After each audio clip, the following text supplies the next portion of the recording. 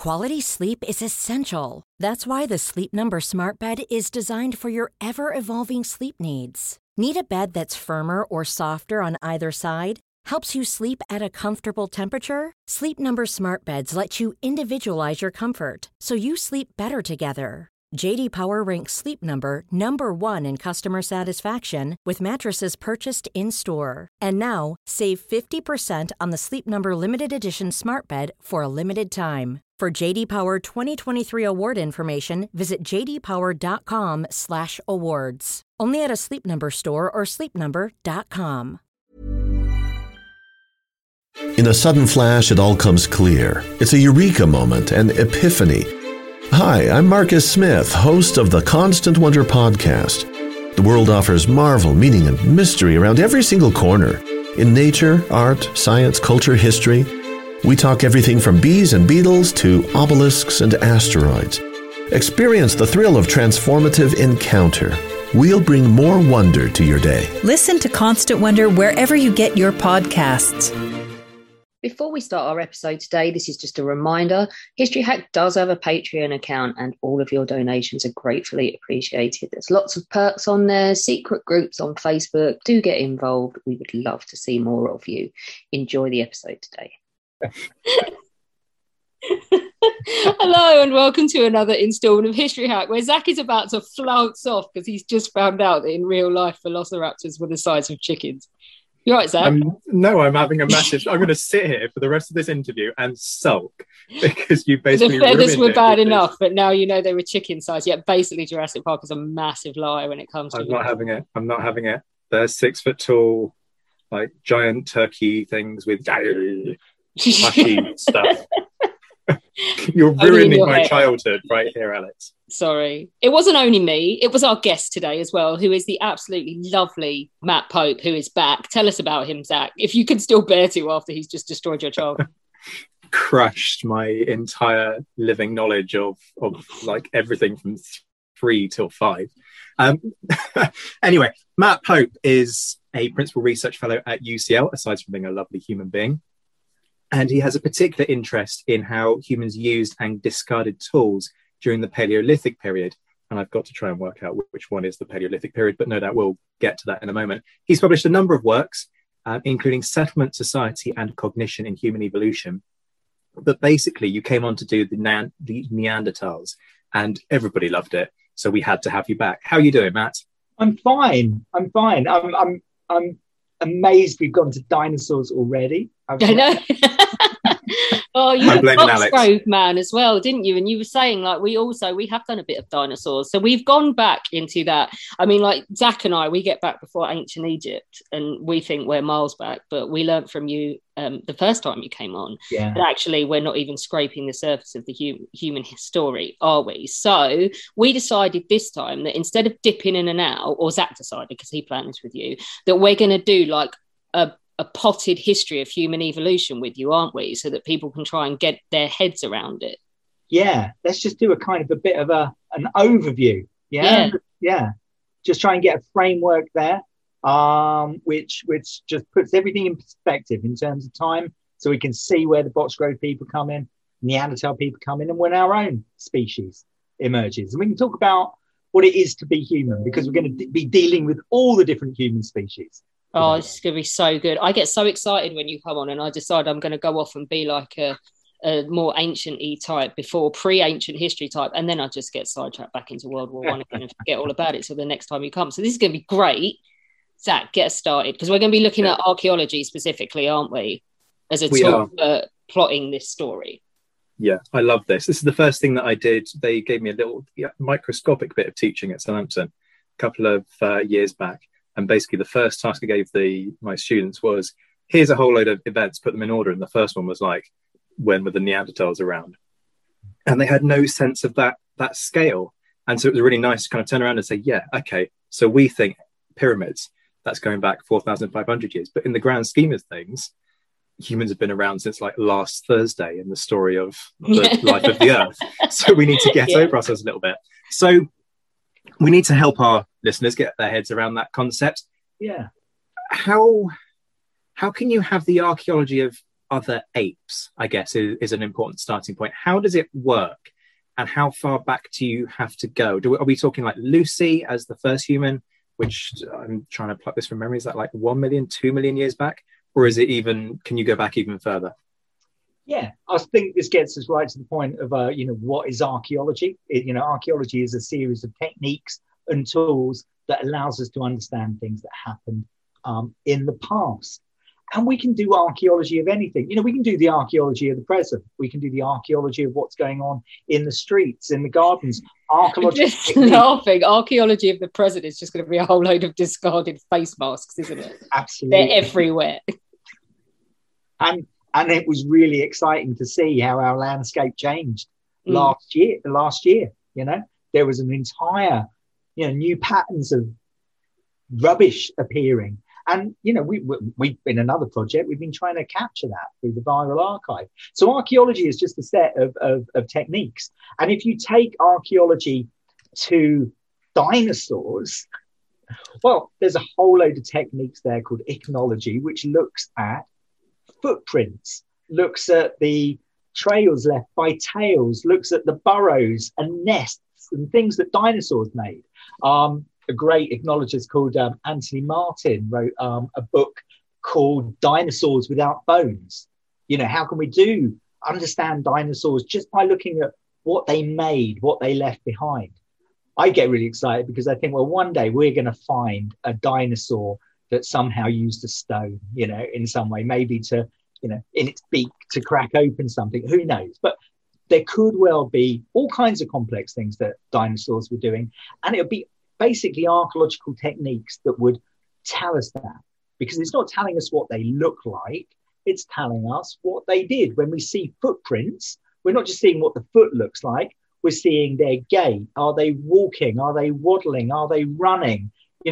These are really exciting things. Now, we know that there are lots of dinosaur fossils. If we were to have reconstructed human evolution just from human fossils, not something that I study, but the remains of, human ancestors through their skulls, through the bones of their bodies, well, it's not a huge amount of material, but we are very lucky that most of our evolution took place alongside us evolving to use tools. So we were leaving behind lots of good physical traces.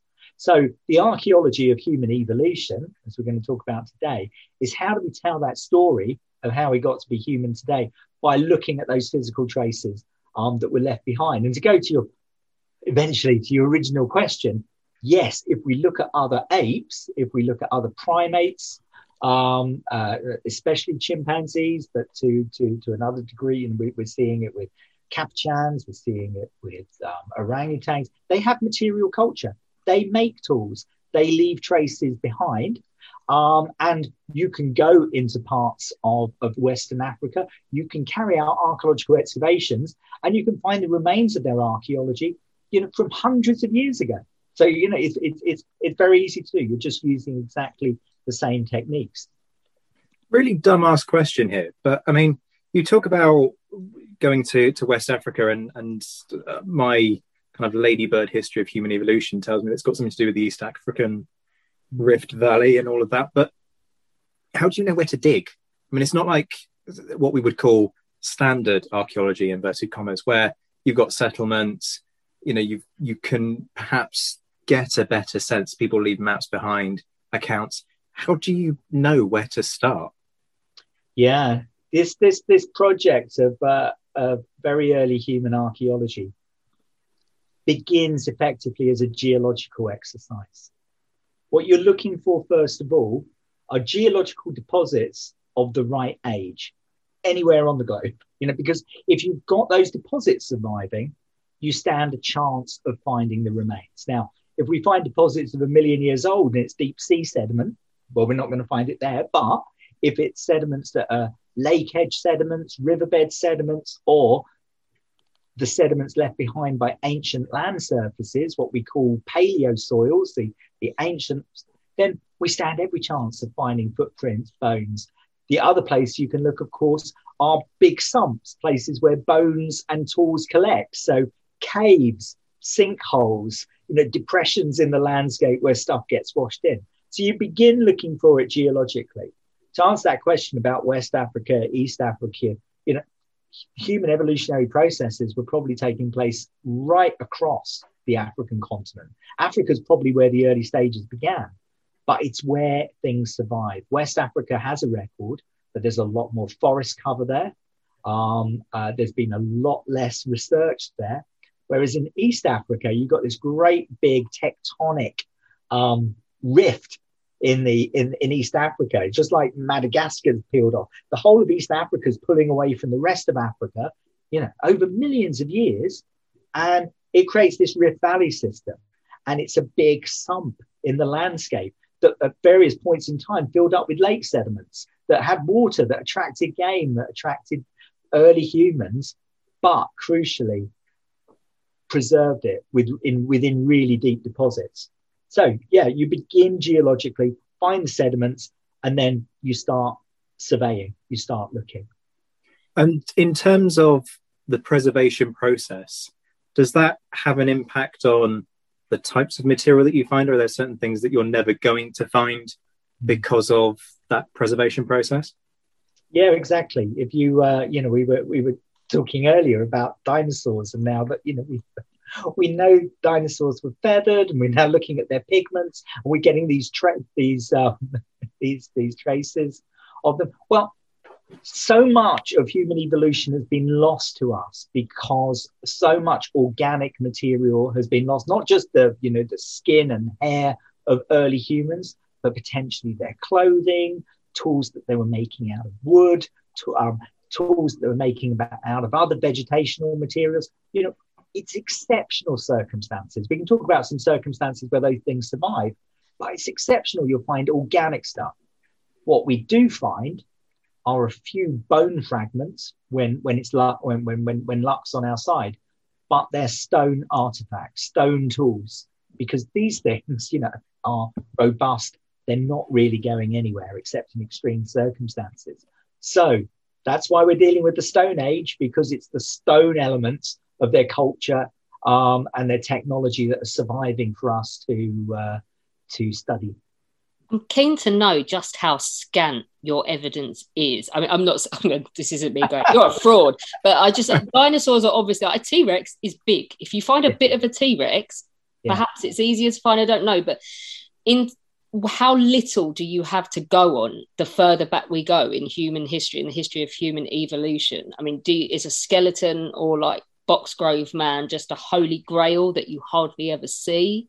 It's a growing body of evidence, and now if we were to put everything together, every human fossil, we could probably fill out a large lab now with specimens laid out. But if we're thinking of the time that we're dealing with human ancestors, almost 3 million years.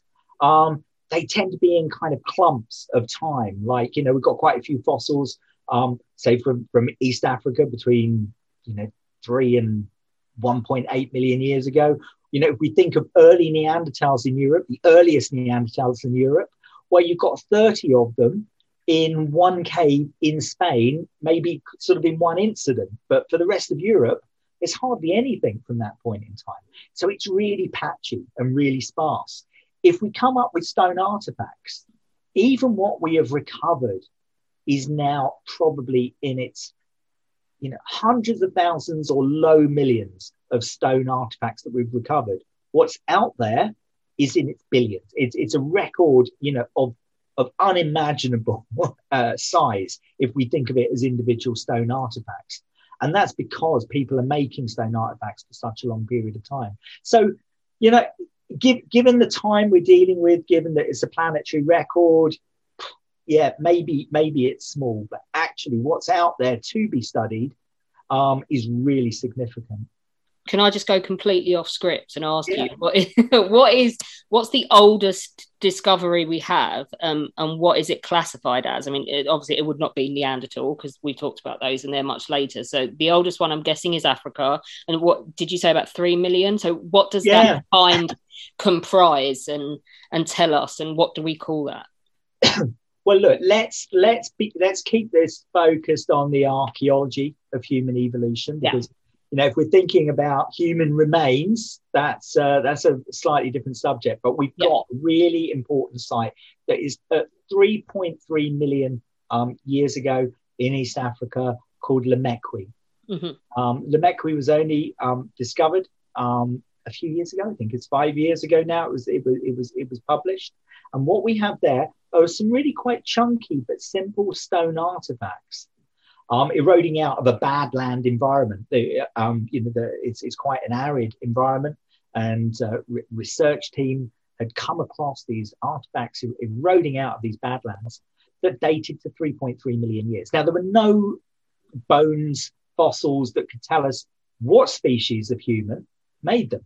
And in fact, it's a technical question whether we call any of the upright apes around at the time human at all, because we're probably dealing with a different genus. We're of the genus Homo.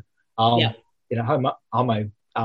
comes in at about 2.7 million years. At 3.3, we've got the genus Australopithecus. Range of different species adapted to forest, mosaic, and open environments, almost certainly scavenging meat from carcasses, but also processing plant foods as well. Probably one of these Australopithecine species left behind these stone tools. And they're really quite clever stone tools. They're not very simple. They know how to fracture the stone to get really good sharp edges. They know how to use stones, as kind of sort of anvils maybe for processing material. And that's, a different genus, 3.3 million years. And we give a name, we have to give a name to these different ways of making stone tools. And it's so distinctive, they called it the Lomekwian, after the name of the site, Lomekwi. So that's a name given to a culture, a way of making tools that's of a different genus of ape at that bipedal ape at that point in time. You've got to name it. I tried to convince Steve Brassard to name the next dinosaur he finds Davesaurus, but I don't think he was buying into it. What is his name? Davesaurus. Yeah, Davesaurus, yeah. We do it, yeah. I'm surprised you didn't ask for it to be named after you, Alex, to be honest with you. Like the Churchillosaurus. Only if it's like complete badass. No, because Winston will just get the credit. You can't name species after yourself. You have to name them after someone else. Name them after Dave. Yeah. Sometimes in our line of work, tiny microscopic creatures called ostracods turn up, which are new species. But yet to get our specialist to find a new species so I can have one. That's an aim. Have an algae named after you. It's better than nothing. So how many, you were talking about, we've got different types of human because we've got different genuses, geni. Yeah. How many are we talking about here? I guess it is a first question, but that's a bit kind of basic. But also I'm interested in how they interact. Do you see crossing of genetic lines? Do they essentially stay apart from each other, or do they conflict because they're all competitors for the same kinds of resources? Yeah, this is a really interesting question that we can't easily answer when we're looking deep back in time, because we haven't got genetic evidence to see the rates of gene flow between different populations. But if we were to think of a snapshot maybe around 1 million years ago, there's almost certainly going to be a whole range of different species even within our genus at that point in time.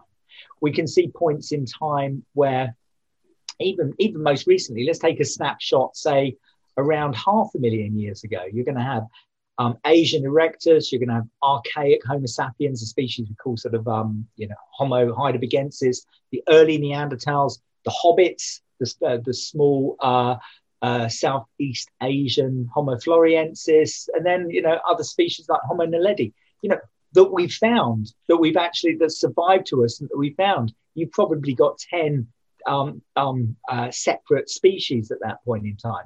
Probably actually in terms of gene flow, quite closely related, and probably there's the perfectly capable of interbreeding amongst most of them, which means some specialists are going away from thinking about hard species boundary here and just thinking about kind of ancient populations. It's really difficult for us because there is just one species of human for us. Our entire point of reference for what it means to be human is about variety within one species.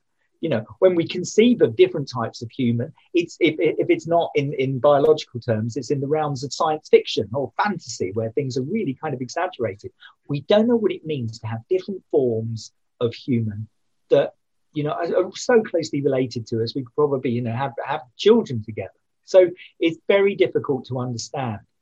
The archaeology of human evolution, when we look at the stone tools, kind of dissolves things down. Because although we can find lots of differences and lots of cultural differences, it's pretty certain that we're actually seeing these technologies shared between different populations. So even though populations might look quite different, they're doing sometimes very similar things. At points at which you think, well, maybe there is competition going on, I just don't think it's particularly viable to have it in long evolutionary time antagonistic competition between different species.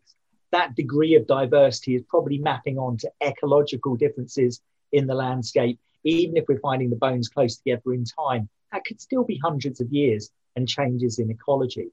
So probably we're dealing with lots of little population subspecialisms in the landscape. Really want to ask you as well, you're talking about difficulties. How do you know? I mean, obviously because you're smart and you've studied this and it's your job, but how do you know when you find a bit of rock that's been worked, like they do in Time Team, and they get really excited about it when we all just go, it just looks like a pointy bit of rock to me? How do you know which species is produced? Is it down to the location you find it in, or are there certain traits in how they work tools? Is it easy, or is it really difficult to tell which sort of subset made them? Yeah, so it's really difficult ultimately to know which species made it, even if you know that generally these type of tools are associated with this species. You can never know for sure if you just got the tools. In terms of that understanding, so there's plenty of things that you can teach someone in terms of how to recognize a tool, a stone artifact versus a natural rock. There's particular patterns of features. For example, you'll see where it's been hit. You can see where a shock wave has gone through the rock. Some rocks you can disregard immediately because you would never make a stone tool out of it. And those things you can teach. And some people get it. Some people really get it. And some people just don't get it. So we know pretty quickly with our students, the ones that have a flair for it. And then you've just got to have lots and lots of experience, just seeing endless amounts of tools.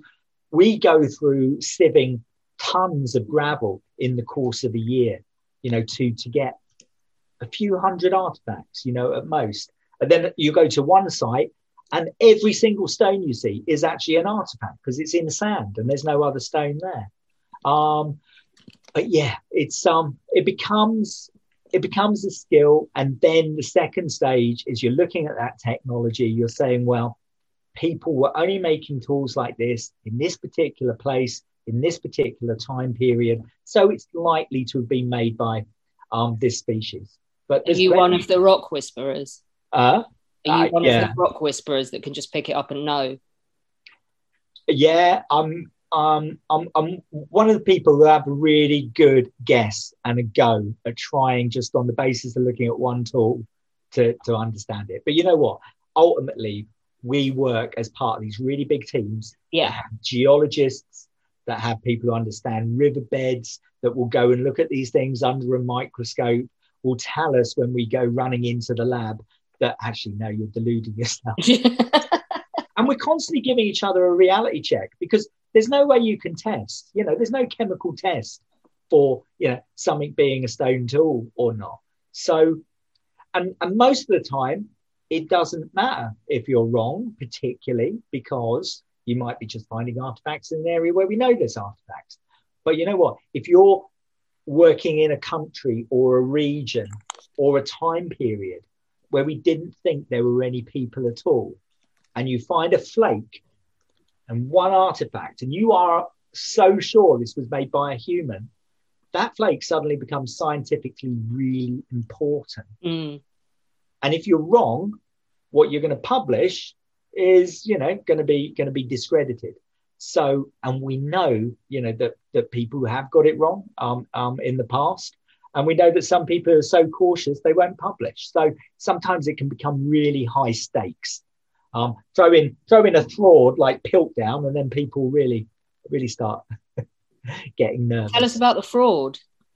Well, Piltdown. We should do Piltdown as a whole episode one day. But yeah, Piltdown, 100 years ago in Sussex, a solicitor claims he's been given this fossil skull with a load of stone artifacts. The fossil skull wasn't anything of the sort. It was a fabrication of an orangutan jaw, a chimpanzee tooth, a large, chunky, modern human skull, and a load of stone artifacts that have been stained red to make them look old. And that was, 1912? And it wasn't until 1952 or something that the fraud was exposed. So, people wrote loads. People based their whole career on taking it seriously, and it was a fraud. Yeah. So we have to be careful. People bring stuff into us. Never take anything for granted. Always check. Always test. Selling a little or a lot? Shopify helps you do your thing however you cha-ching. Shopify is the global commerce platform that helps you sell at every stage of your business. From the launch your online shop stage to the first real-life store stage, all the way to the did we just hit a million orders stage. Shopify is there to help you grow. Shopify helps you turn browsers into buyers with the internet's best converting checkout. 36% better on average compared to other leading commerce platforms. Because businesses that grow with Shopify. Get a $1 per month trial period at shopify.com/work. Shopify.com/work. How would you like to look 5 years younger? In a clinical study, people that had volume added with Juvederm Voluma XC in the cheeks perceived themselves as looking 5 years younger at 6 months after treatment. Look younger, feel like you. Add volume for lift and contour in the cheeks with Juvederm Voluma XC. Reverse signs of aging by adding volume to smooth laugh lines with Juvederm Volure XC. For important safety information and to find a licensed specialist, visit Juvederm.com. That's JUVEDERM.com. Not for people with severe allergic reactions, allergies to lidocaine, or the proteins used in Juvederm. Common side effects include injection site redness, swelling, pain, tenderness, firmness, lumps, bumps, bruising, discoloration, or itching. There's a risk of unintentional injection into a blood vessel, which can cause vision abnormalities, blindness, stroke, temporary scabs, or scarring. Talk to a licensed specialist to find out if it's right for you. In terms of the skill and the sophistication of working stone, today, you ask the average person, take a Love Island contestant, for example. Yeah. If you scraping the bottom of the barrel now. Sure, you might as well have gone, take a complete moron that likes to walk around wearing no clothes. You can tell where I'm going with this, though. If you put a piece of flint in front of them and said, here, do something useful with that, they'd look at you as if to say, so what, are we meant to set it on fire or something? Yeah. In terms of the knowledge that's required, obviously all things are relative, because you're dealing with a society that doesn't have things like a written language. Everything's going to be vocal. They wouldn't have any kind of language that we would recognize as a language today. So what's the skill level like to work stone in this way? Because today we leave stonework to professional masons and so on. Do they have, perhaps this isn't something that we can even know, but is this something that everybody would pick up in the same way that there is learned behavior within nature about pretty much everything? Or is this something that they would have left to specific individuals to work the stone in the right way to make the right kinds of tools? In a sudden flash, it all comes clear. It's a eureka moment, an epiphany. Hi, I'm Marcus Smith, host of the Constant Wonder podcast. The world offers marvel, meaning, and mystery around every single corner. In nature, art, science, culture, history, we talk everything from bees and beetles to obelisks and asteroids. Experience the thrill of transformative encounter. We'll bring more wonder to your day. Listen to Constant Wonder wherever you get your podcasts. Yeah. Well, we're dealing with such a long period of time. So it's impossible for me to say any statement that kind of covers this all. But going backwards in time, certainly when you're getting to the later stages of the Stone Age, when you're dealing with our own species, maybe to a degree,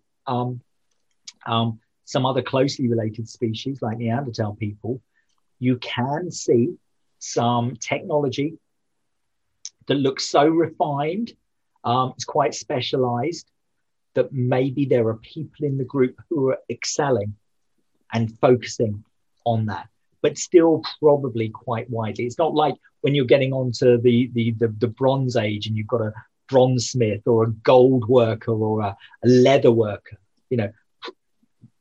Even in later stages, skills are probably quite spread throughout the group. Go back even further than that, and almost certainly these skills are pretty ubiquitous. We're seeing quite unified toolkits that seem to be made en masse. And you can see at something like a butchery site where you've got lots and lots of different activity areas, and everyone's kind of doing the same thing to a degree, making stone tools. In terms of those skills, you're starting to touch on what is our great adaptation. And when we look at stone artifacts, one thing it shows us, whether we're looking at 3.3 million years or much later, say to around 300,000 years ago, although there's lots of technological innovation, you know, it's not massive leaps all the time. We've got relatively small changes over time in the increase in the size of the brain. But that's probably for things other than stone tool making. That's probably for things like language, like social intelligence, like understanding what other people are thinking, developing kind of theories of what people might be thinking about you. This takes a lot of brain processing. No, our great adaptation is that we don't have to have the knowledge to make stone tools hardwired in us. So yeah, I think you're being unfair on those Love Island contestants. There's, you know, they haven't got it on board as like a software element, or sorry, a hardware element, how to make stone tools, and no one has taught them. What we do have is culture, and that means that we can be taught, and then once we know, we can teach other people. And basically, our brains provide, you know, the frameworks to learn, to explore, to watch other people, to mimic them. So what we see with these kind of uniform patterns of stone tool manufacture within a region, within a point in time, is a culture. And that's maintained, culturally. And that's really exciting, because once you've got that, it's plastic. It can adapt, it can change, it can innovate. You literally have to have complete extinction of the group before the knowledge itself goes extinct. So that's really what the archaeology of human evolution is doing. It's tracing, largely through stone tools, because it's all that survives, cultural processes, allowing us to adapt to different environments. I really want to know, in terms of these social processes, I think Zach's pinpointed one in the notes that I think is really important, is we assume that at one point everybody wandered all over the place and then humans decided to settle down and stay still. I mean, I could tell you Bedouin in Jordan now that's still nomadic, and they're still nomading, that's an official word now, nomading around and doing their business. But is that true? Is there a point in the archaeology where you can see more settlements than you did before? And is it just an age thing because they've had less time, they've had to survive? Or is it because more people started stopping in one place? Yeah, that age thing, you know, are we just missing that evidence because it's so old? We've always got to keep that in mind. You know, it's always like a reality check on anything we say. But if we just look at the archaeological record, you've got some indications of kind of, not permanent bases, but home bases, places where people are living, places where people are bringing materials together, maybe things like creating fire. You got some glimpses of it beyond 1 million years ago, and around 750,000 years ago, there's a few sites that show it. But then, bam, after 600,000 years, after 500,000 years ago, you see it in Africa, in Europe, in Asia. You don't see just sites where they're just bringing down an animal and butchering an animal. They're hunting animals elsewhere and then bringing them back to a cave or to a rock shelter or to a point in the landscape where they've managed to set up a windbreak or something. And this is exciting because it means that we're starting to get a signature in the archaeological record that's for a home, a place where they're living. Now, almost certainly there's places where they're coming together and nesting and sleeping together, and where they're putting the sick, where they're having babies, those kind of social activities. But we just don't see it in the archaeological record. I personally think we don't see it in the archaeological record way back because they're not feeding there. Those aren't places you want to have food because it will bring in carnivores. You want to keep those places clean. And if you haven't got stone tools and you haven't got the bones of what you're eating, you're not going to find it. After 500,000 years ago, they've got control over space, especially with fire, maybe with numbers. Now, these aren't going to be permanent all year round homes. You really don't see that until, within the last 10,000 years. But they're places that they might come to at particular seasons, at time of the year, where they've been coming to it throughout, generations. And they come back, they're at this cave, it gives them access to a valley. Maybe when animals are migrating through it, like, the reindeer are coming through at this point in time, and they'll just light the fire that they'd left extinguished a year ago, then, re-establish the shelter.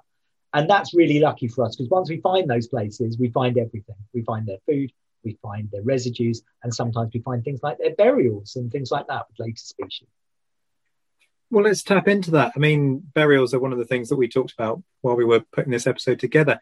So, I mean, the trouble, we were talking about this just a couple of days ago, weren't we, Alex? That the issue with the burial is that the person who's buried doesn't really have a say about what's buried with them. And also as well, there's a difference between a burial that's ceremonial and stuff and just chucking someone in a ditch. I mean, can you tell the difference? Well, you can imagine we spend a lot of ink deciding what it is. I mean, we're dealing with funerary practice here. And ultimately, funerary practice, there's the disposal of a body. You may just want to dispose of that body for hygiene reasons. And then there is a set of cultural practices that are about treating the dead, about processing grief. Yeah, so it's like, is grandma just starting to smell now? When do we see like grandma stinks, get rid of her, change into we need to say goodbye to grandma and give her a send off and do the whole ceremonial religious thing? Exactly what Zach was going to try and get at. and that ceremonial,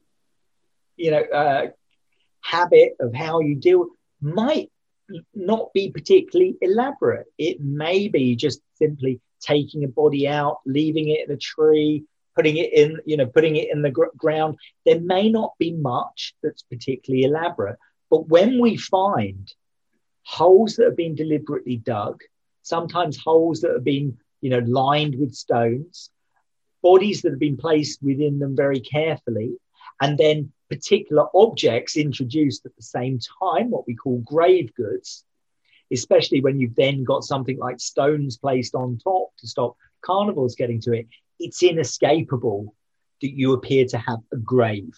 And it would be you'd have to be really perversely pleading that this was just some kind of hygienic disposal of body trash. No, I think we all know when we see something that really looks like care of the dead. But what about the site of Cima Los Huesos, which is in Atapuerca in Spain? It's a site of perhaps one of the earliest kind of special deposits of humans. It's a hole. The Cima is a shaft in the ground where around 30 young adults were thrown down 420,000 years ago. These are early Neanderthals. It doesn't look like a normal death profile. If you think of who normally dies, it's normally young children and old people. They are missing largely from this. It's kind of young kids, young adults. So that's a bit strange. They're not living in there. It doesn't look like it's an accident. One of them has got 2 wounds on its head, like a double tap that it's been stabbed twice, maybe with a pointed stone tool. So you've got violence, and you've got a single large stone tool. This beautiful red, what we call a hand axe. It's like a knife, but made out of stone, and they call it Excalibur because it's kind of got this mythic feel to it, that was discarded into this pit as well. Now, who knows what went on there? There is violence, there is a strange profile, there is this strange red tool, but these are early Neanderthals, and they aren't just getting rid of the trash. There's a cultural, ritualistic disposal of the dead going on. And that's really exciting. It's really from that point in time, we start to get these little hints. But it's not really until after 100,000 years ago, especially with late Neanderthals who were doing a lot of burial practice, and then with our own species, both within Africa and outside of Africa, that we start to get regular funerary behavior, including some cannibalism that probably isn't down to just feeding and starvation, but very deliberate, probably ritualistic consumption of the dead. But that's much later in time. So let's talk about us, not as in us three, but as in Homo sapien. Yeah. When do we first appear? And is there any kind of real distinction that stands out when we suddenly come onto the scene? Or are we just another group at first? No. So in terms of defining when we appear as a species, we're really over back into the hands of the paleoanthropologists, the people who are studying skulls, studying bone morphology, because you start to get within that record around 300,000 years ago, a combination of features, an enlarged brain case of a particular shape, relatively small teeth, quite sunken cheekbones, a little face that's sitting down underneath this large cranial vault, quite a distinct morphology. But at that point in time, you are not seeing radical changes in behavior. If you look at the archaeological record around that time, it's part of a general progression through technologies we call effectively middle Paleolithic, the middle Stone Age. They're a point where they're making increasingly sophisticated tools, but they're making them in Europe. Neanderthals are making them. They're making them in the Near East, into Asia, and into Africa. What you start to see is lots of little innovations, but these innovations you can find mapped usually in the Neanderthals as well. It's not really until within the last 100,000 years when you're starting to get the movement of modern humans outside of Africa, and you're probably getting a lot of complicated evolutionary processes going on in Africa. The new work by Eleanor Skerry and others are seeing, modern humans evolving in different parts of Africa in a kind of a mosaic way, and kind of coming together and coalescing into the form and the cultures we find now. Then something strange is happening when modern humans are leaving Africa, because they are encountering other species of humans. And what seems to happen is wherever they're encountering them, they are to a degree assimilating them. These other human populations disappear. We say they are going extinct, but then if we look within our genetics, we will find traces of them in different proportions, depending on where you grow up. So when we talk about us and them, when we talk about modern humans, there's a difference between those modern humans just before they left Africa and modern humans now, Homo sapiens now, because now we carry, these traces of those other populations. Something really, I think something really social was going on there. There was almost certainly competition. There was almost certainly, unconstructive encounters. But I think ultimately that story is one about meeting and assimilating and sharing. And why not? If your population's moving into a new area, you're at a disadvantage when there's populations there who have language, have culture, understand where the food is, understands what's toxic. Sharing information is what we do best. And that is when you really see things change. You don't see things change when you've got just Homo sapien morphology. It's when Homo sapiens start doing something different in terms of sharing information, when you start to see things like cave art and personal adornments and jewelry and painting and artwork. I think that's the real threshold of something new going on. So would you argue that inclination to assimilate is what makes humans so successful, or is there something else that enables the humans to proliferate in the way that they do? I don't know whether it's necessarily an inclination. It's that we are incredibly social species. Our evolutionary niche is being hypersocial. I guess if we went back 30 years ago, or maybe 50 years ago, it was all about technology, and we were in kind of paradigms of man the toolmaker, man the hunter. We got where we did. I guess we just got to the moon, didn't we? We just got to the moon because of the slide rule and the computer and the rocket engine. So of course that was our evolution. I think what we've learned since is technology is a product of culture, and culture is a product of hypersociality, and that's really what's good, that we can encounter another individual and we can read them, we can read their intentions, we can present ourselves in a non-threatening way, we can de-escalate things. Things don't need to be a competition.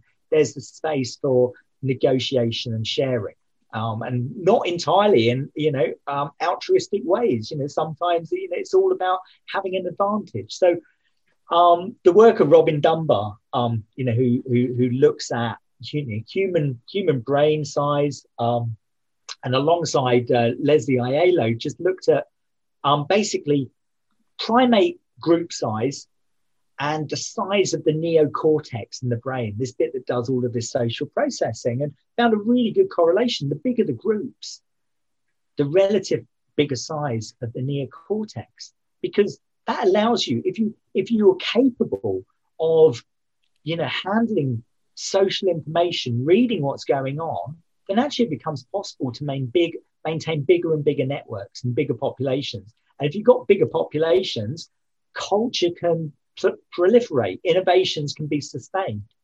And if we really were competitive apes, and I know people like to kind of be down on humans, for all of that, there is no way we'd be able to have 9 billion people on the planet and even stay in a crowded tube train, for more than a quarter of an hour. I think, we do ourselves down sometimes. The human story is actually a really optimistic one, because most of the time we're not killing each other. It did make me laugh when you said that it was an inherently social species, and Zach was like, talk for yourself. I'm not speaking for myself either, no. At what point do we start talking about the start of the civilization, and with religion and buildings and the structure of a social group? What's the key to that? When does that happen? Yeah, we're getting out of my wheelhouse here, because that's this is way too modern for you, isn't it? Way too modern, and a complex discipline in itself to understand how you go from that kind of mobile, recombining of large groups at some times of the year, fragmenting out other times of the year, to actually in mud bricks initially, actually setting social structures in place, in such a rigid way. All we know is that you can see some of those building blocks of that. You can see some, real flourishes of real sort of, almost semi-permanent settlement and sophisticated hunter-gatherer groups that are, starting to do things like produce pottery with the Jomon in Japan, building large monumental structures in the Near East. You start to see that at the end of the last ice age. But then, of course, it's in this tiny warm stage we're in at the moment, the Holocene, which comes after that it flourishes. And it flourishes alongside agriculture. And you've got that change in resource base when we've had 3 million years of evolving hunting and gathering, albeit complex patterns of hunting and gathering, to farming. That's the big tipping point. But, at the moment, we're trying to make sense of how we're coming to have a big impact on this planet. And really, you can take that back to our Stone Age, early humans. We talked about the advantages of lighting fires, in caves. Almost certainly, once you start using fire, people are suffering lung disorders, probably lung cancer, because there's a downside to all of our adaptations. It's just that we're doing it on such a large scale now. So when does, as far as you're concerned, the archaeology of human evolution end and it becomes what lay folks would probably think of as plain archaeology? Is at what point, I guess I'm asking, is would you look at something and go, no, you need to tell that to someone else? That's not for me. That's not for me. Yeah, well, for me, I kind of understand stuff when I'm finding it in the geological record, when I'm trying to have to make those decisions we were talking about at the top of the show. Is this really natural? How far has it moved? How can I reconstruct human behavior? There comes a point, when we're dealing with the Mesolithic and the Neolithic of Europe, when the stone artifacts are just a small part of it. You've got the structures, you've got the huts, you've got field systems, you've got pottery, you might have early metalwork. And actually the nuts and bolts of what I deal with is just a bit of it. You need lots of other specialists. So, yeah, I guess in Europe, I hand over, pretty much when the forests start growing at the end of the last ice age. It's only 5 minutes ago, right? Yeah. Matt, this has been incredible. I've forgiven you now for spoiling the dinosaurs for me, because that was so wonderful. Although I have found the picture of the actor. No, I'm not going to see it. I'm not going to look at it. I refuse to. Matt, seriously, this has been great. Thank you so much. Thank you. When our guests join us to talk about their work and their new book, the 45 minutes or so they spend with us is just a taster of all their efforts. So to this end, we have launched our very own bookshop on bookshop.org, where you can find our guests' latest and greatest books. You can support them and you can support History Hack too. 10% of every sale via our bookshop supports the podcast and allows us to keep at it and bring you more amazing guests. You can find our bookshop at bookshop.org/shop/History Hack, or just search on bookshop.org for us under the shops bit. Thank you for your continued support, and here's to your next great book. When you make decisions for your company, you look for the no-brainers. And if you have a lot of mailing to do, Stamps.com is the ultimate no-brainer. It streamlines your processes to make your business more efficient, which makes you less busy. Mail checks, invoices, legal documents, and everything you need to keep your business running with Stamps.com. Seamlessly connect with every major marketplace and shopping cart. Schedule package pickups and see your cheapest and fastest shipping options from different carriers, with rates up to 89% off USPS and UPS rates. And with the Stamps.com mobile app, you can take care of mailing and shipping wherever you are. Make the same no-brainer decision as over 1 million other businesses with Stamps.com. Sign up with code PROGRAM for a 4-week trial, plus free postage and a free digital scale. No long-term commitments or contracts. That's Stamps.com. Code PROGRAM.